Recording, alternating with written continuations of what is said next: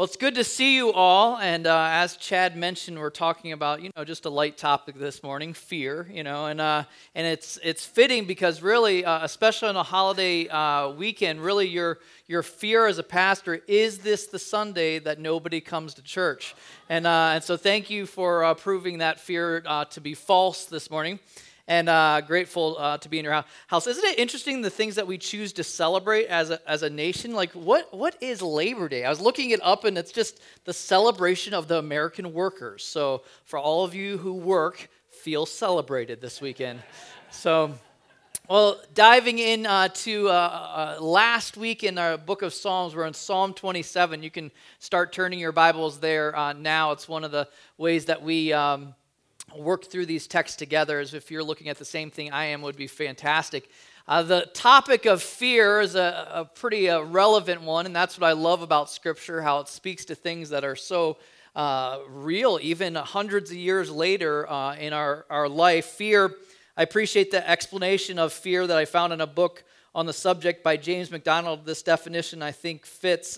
Fear is a painful emotion marked by alarm. So emotion marked by alarm. It is anxiety related to impending hardship, a dread of an undesired encounter with a person or circumstance. Undesired encounter with a person or a circumstance. Maybe that's something that you're in the middle of right now. Maybe that's something you have had. Fear is one of those things, as you know, that creeps up out of nowhere. It's typically forecasting the future. So it's not an exact science, right? You're forecasting what you think might happen. It leads me to think of really what I think is probably one of the best jobs out there is being a weatherman. Seriously, like what other job can you have where you can be wrong 80% of the time and still stay employed and say, when somebody gives you a hard time, you're like, well, what do you expect? I'm predicting the weather. You see, out here in this coast, it's a lot easier to do than in the Midwest. We'd always tease how little they knew about predicting rain. Anyway, this idea is predicting the future, and really, if you think about it, fear is all about the future because we're not afraid of the past. It's already happened. You're not afraid of the present. You might be upset about the present, but you're not fearful of it because you're in the middle of it. Fear is typically related to things that may happen in the future. And unfortunately, it's one of those things that cripples so many. The outcome of fear is so miserable in so many people's life, leaving them not at all where God intended them to be. Really, fear falls into two categories, I would suggest: fear of loss and fear of pain.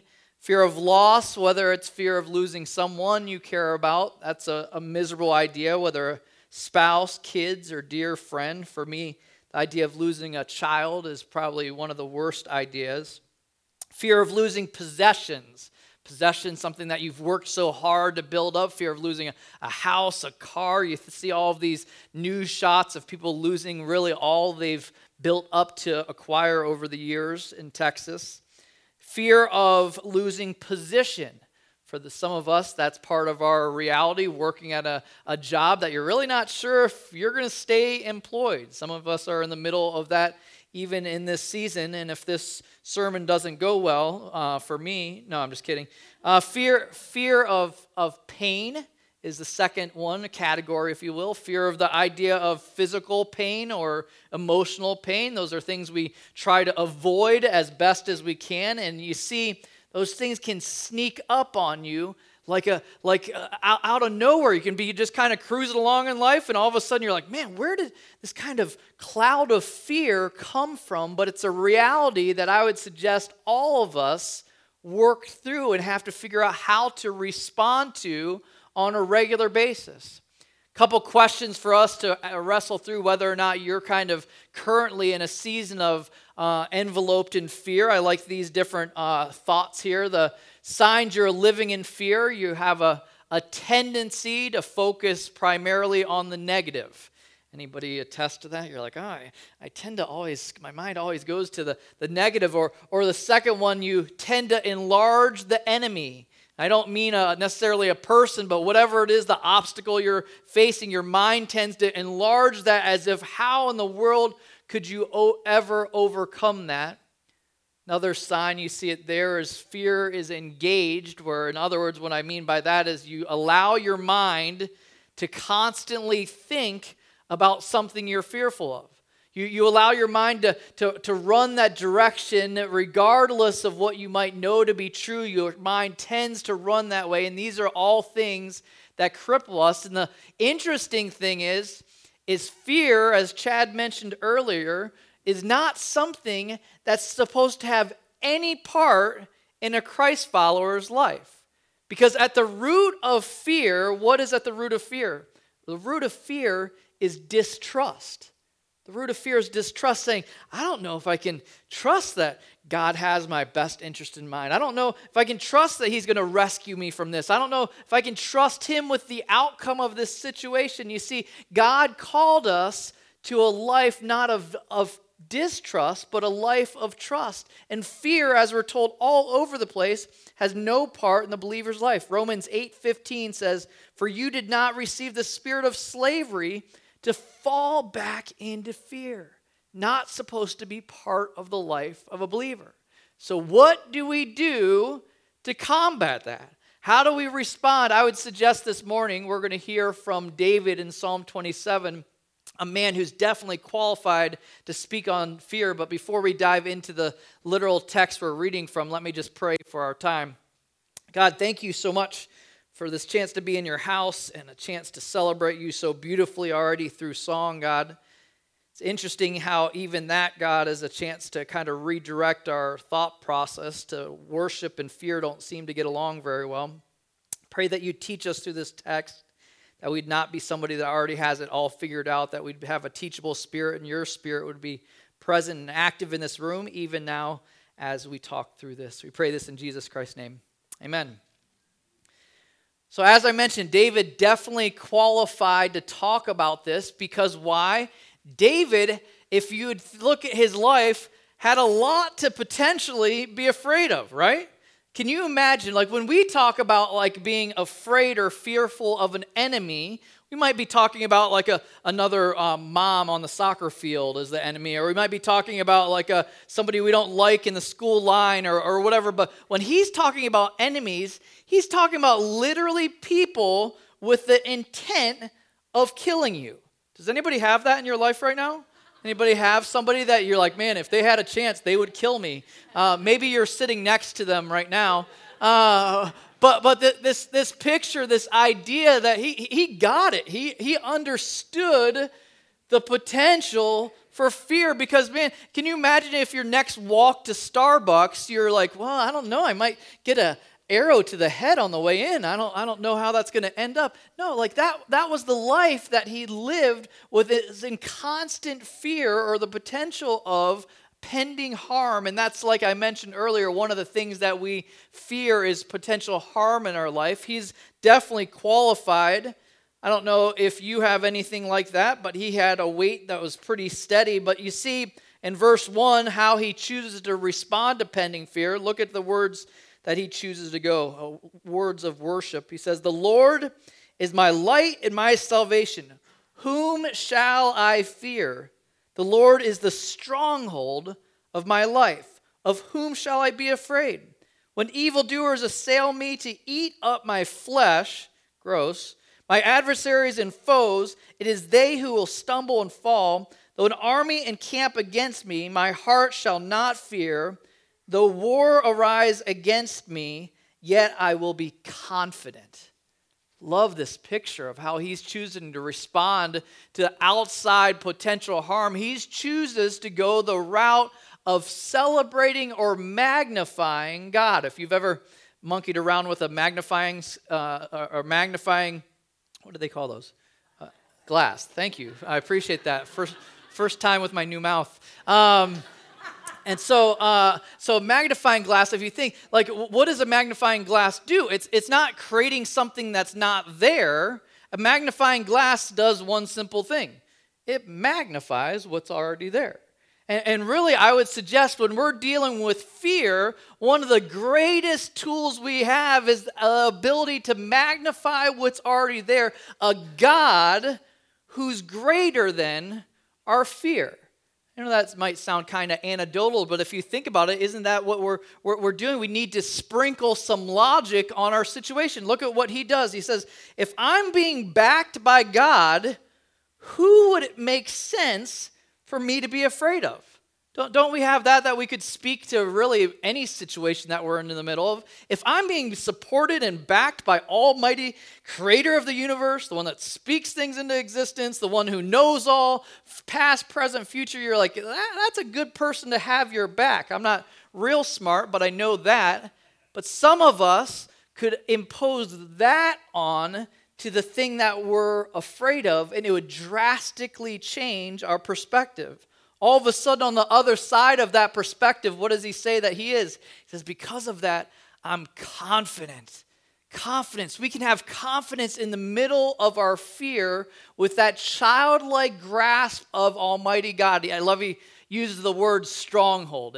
It reminded me, anybody when you're younger playing the game of tag, did you ever have a home base that you're safe with? That's the idea of a stronghold. The stronghold is a picture of a place where you can't be touched.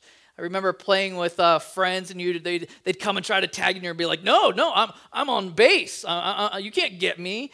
Am I the only person that played tag? Like staring at people blankly here. This idea he's saying is stronghold. It's like, man, God is my stronghold, and because of that, I have complete confidence. Man, I don't know what got him to that perspective. Maybe it was God's faithfulness in defeating bears and lions and a giant. I don't know. Maybe that had something to do with a track record of God's faithfulness. And because of that, he has complete and utter confidence. I think it's interesting, too, that we don't know exactly in this text whether this is when he's fleeing Absalom or whether it's when he's fleeing Saul. Either way, someone's coming after him. You get that idea? Either way, both of those scenarios, he had a huge military support in the middle of that. He had some legit soldiers that were there fighting the battle with him. And I think it's interesting because, you think of those soldiers, they're listening into his prayer, and they're like, what about his confidence in us? Like, we're here to protect you, David. He's like, not these knuckleheads. My trust is solely in the Lord.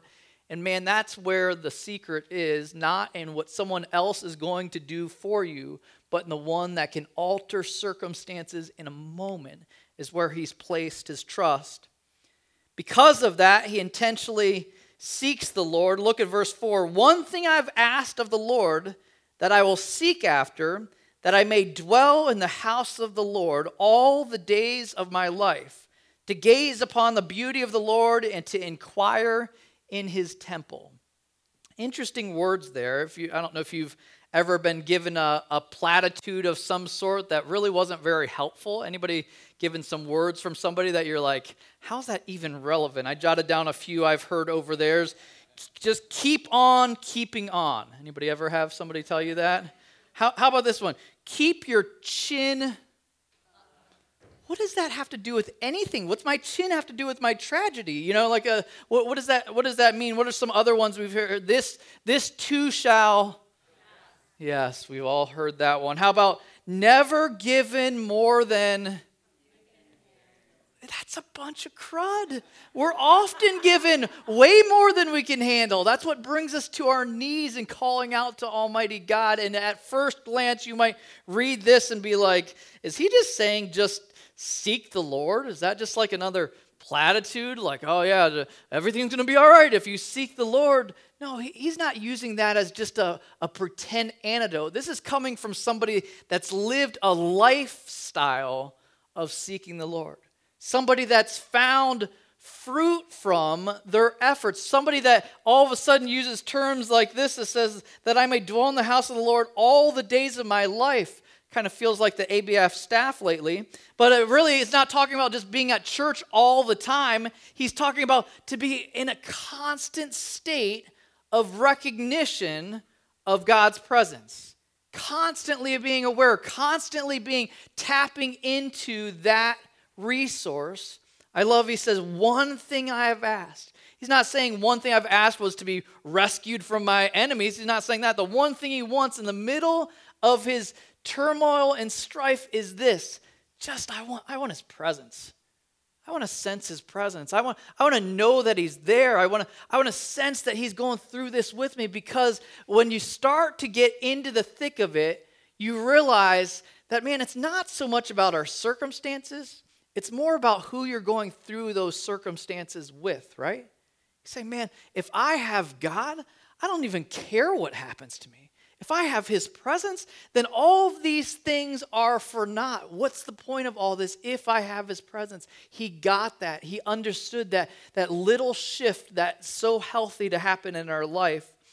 He points to a term, he says, to gaze upon the beauty of the Lord. Usually, beauty is a term we use for someone attractive or a beauty pageant. I love that he had such an intimacy with God. He's like, man, I see his beauty in everything. And the way that we start to see that, we don't typically stumble upon that. He's saying that happens when you seek for it. When you seek is such a consistent theme in Scripture, seeking the Lord. I was reading about it this week. It's used 313 times in Scripture.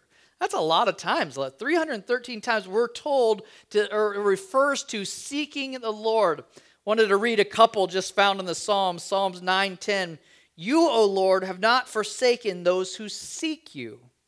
Psalms 14:2. The Lord looks down. Listen to this. The Lord looks down from heaven on the children of man to see if there are any who understand, who seek after God.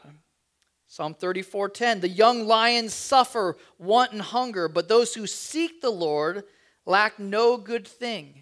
Splashed all over the pages. Psalm 40:16. But may all who seek you rejoice and be glad in you. May those who love your salvation say continually, great is the Lord.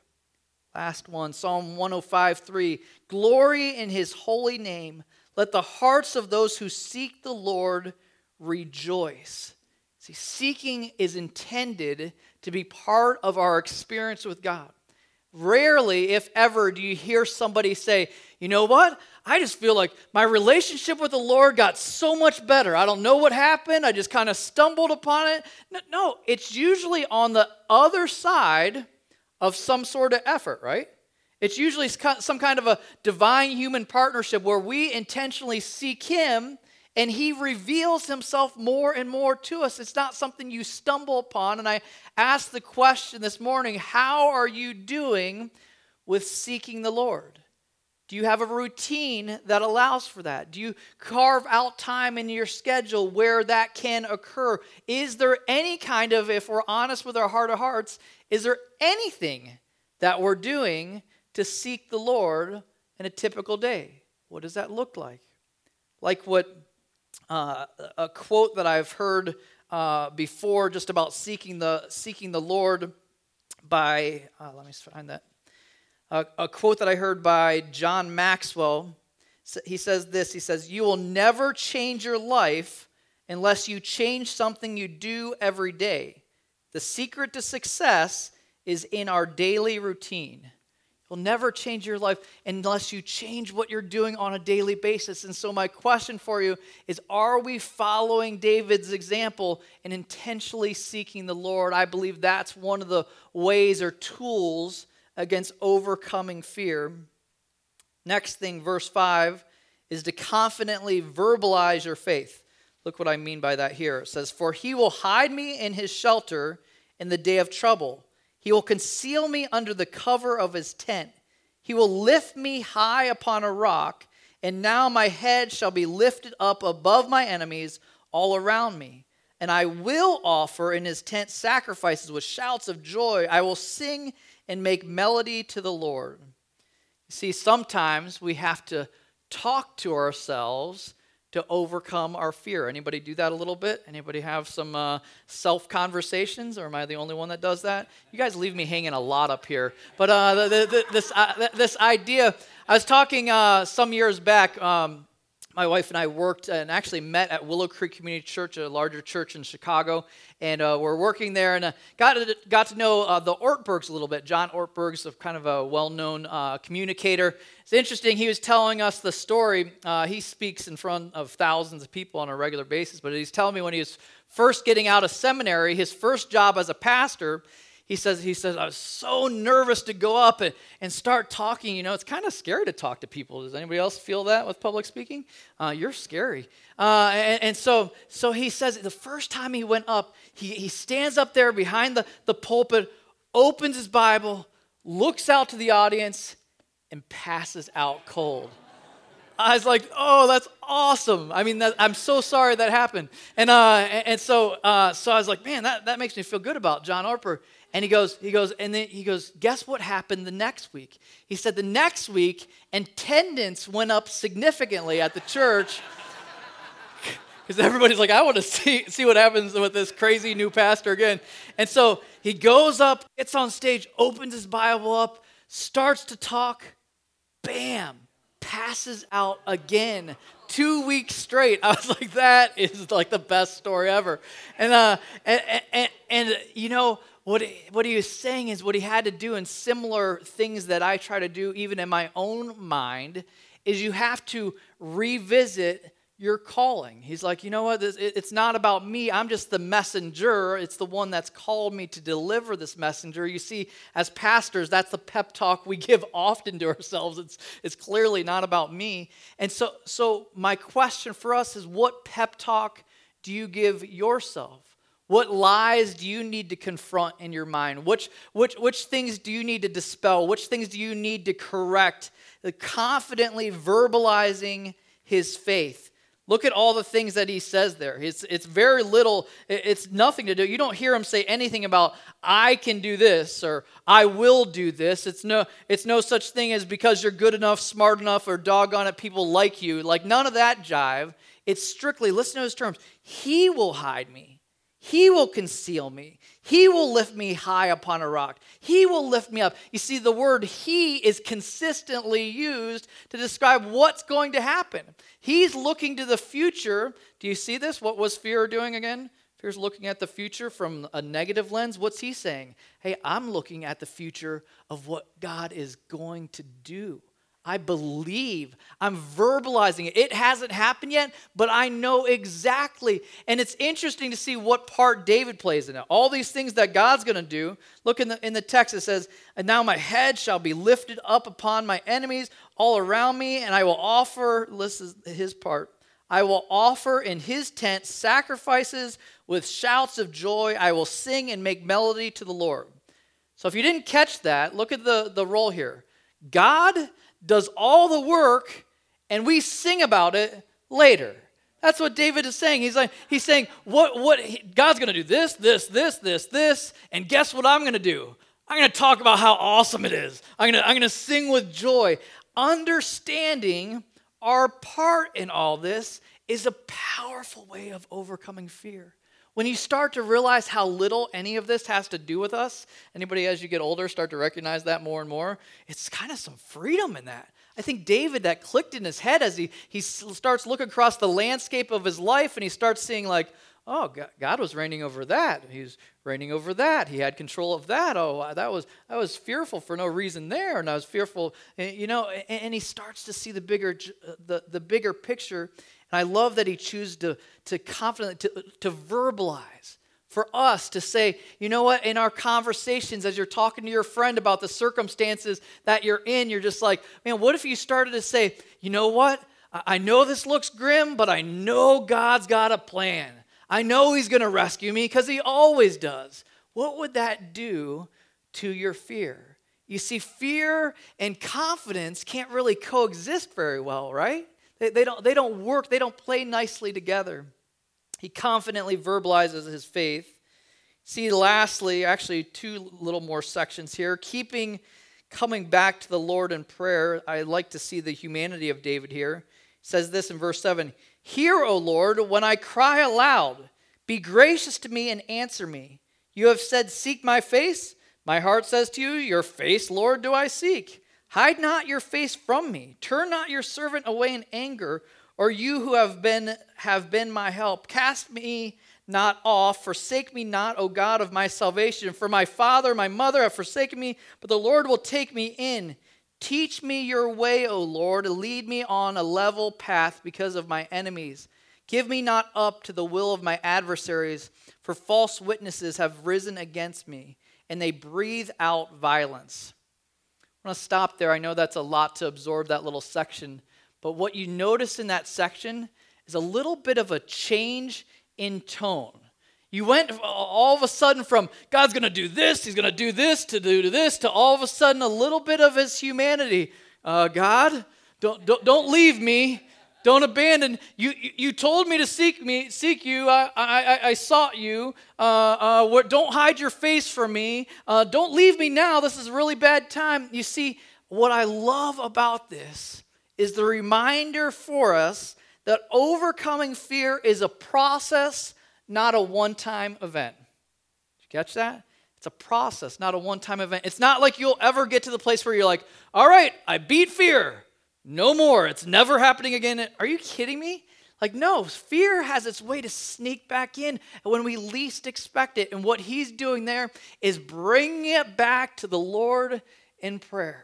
Say, man, God, please don't abandon me. Don't leave me. Don't turn your face. You said to, and I love the boldness that in his confidence. He says, you said to seek me. I'm doing that. So don't hide your face. He says, everybody else has abandoned me. We don't know exactly what the whole parent thing is. We don't know if that's hypothetical or what it is. But either way, you can sense in his tone there a sense of desperation, a sense of, God, man, I need you right now. And for us to grant ourselves permission to have that kind of relationship with God. Say, God, I don't sense you right now. I don't know what you're doing in that situation. You're not going to hurt his feelings. You're not going to scar him because of that. It's okay to cry out to God when we don't get it. Giving ourselves permission to keep coming back to him. And that's the key, though, because so often our fears are a crossroads, whether or not we're going to shake our fist at God or whether we're going to humbly come to it. And I love, even at the beginning, he says, be gracious to me and answer me. He's not saying that God owes him something. He's coming humbly. He's saying, I love it as a king, too, that he's saying, teach me.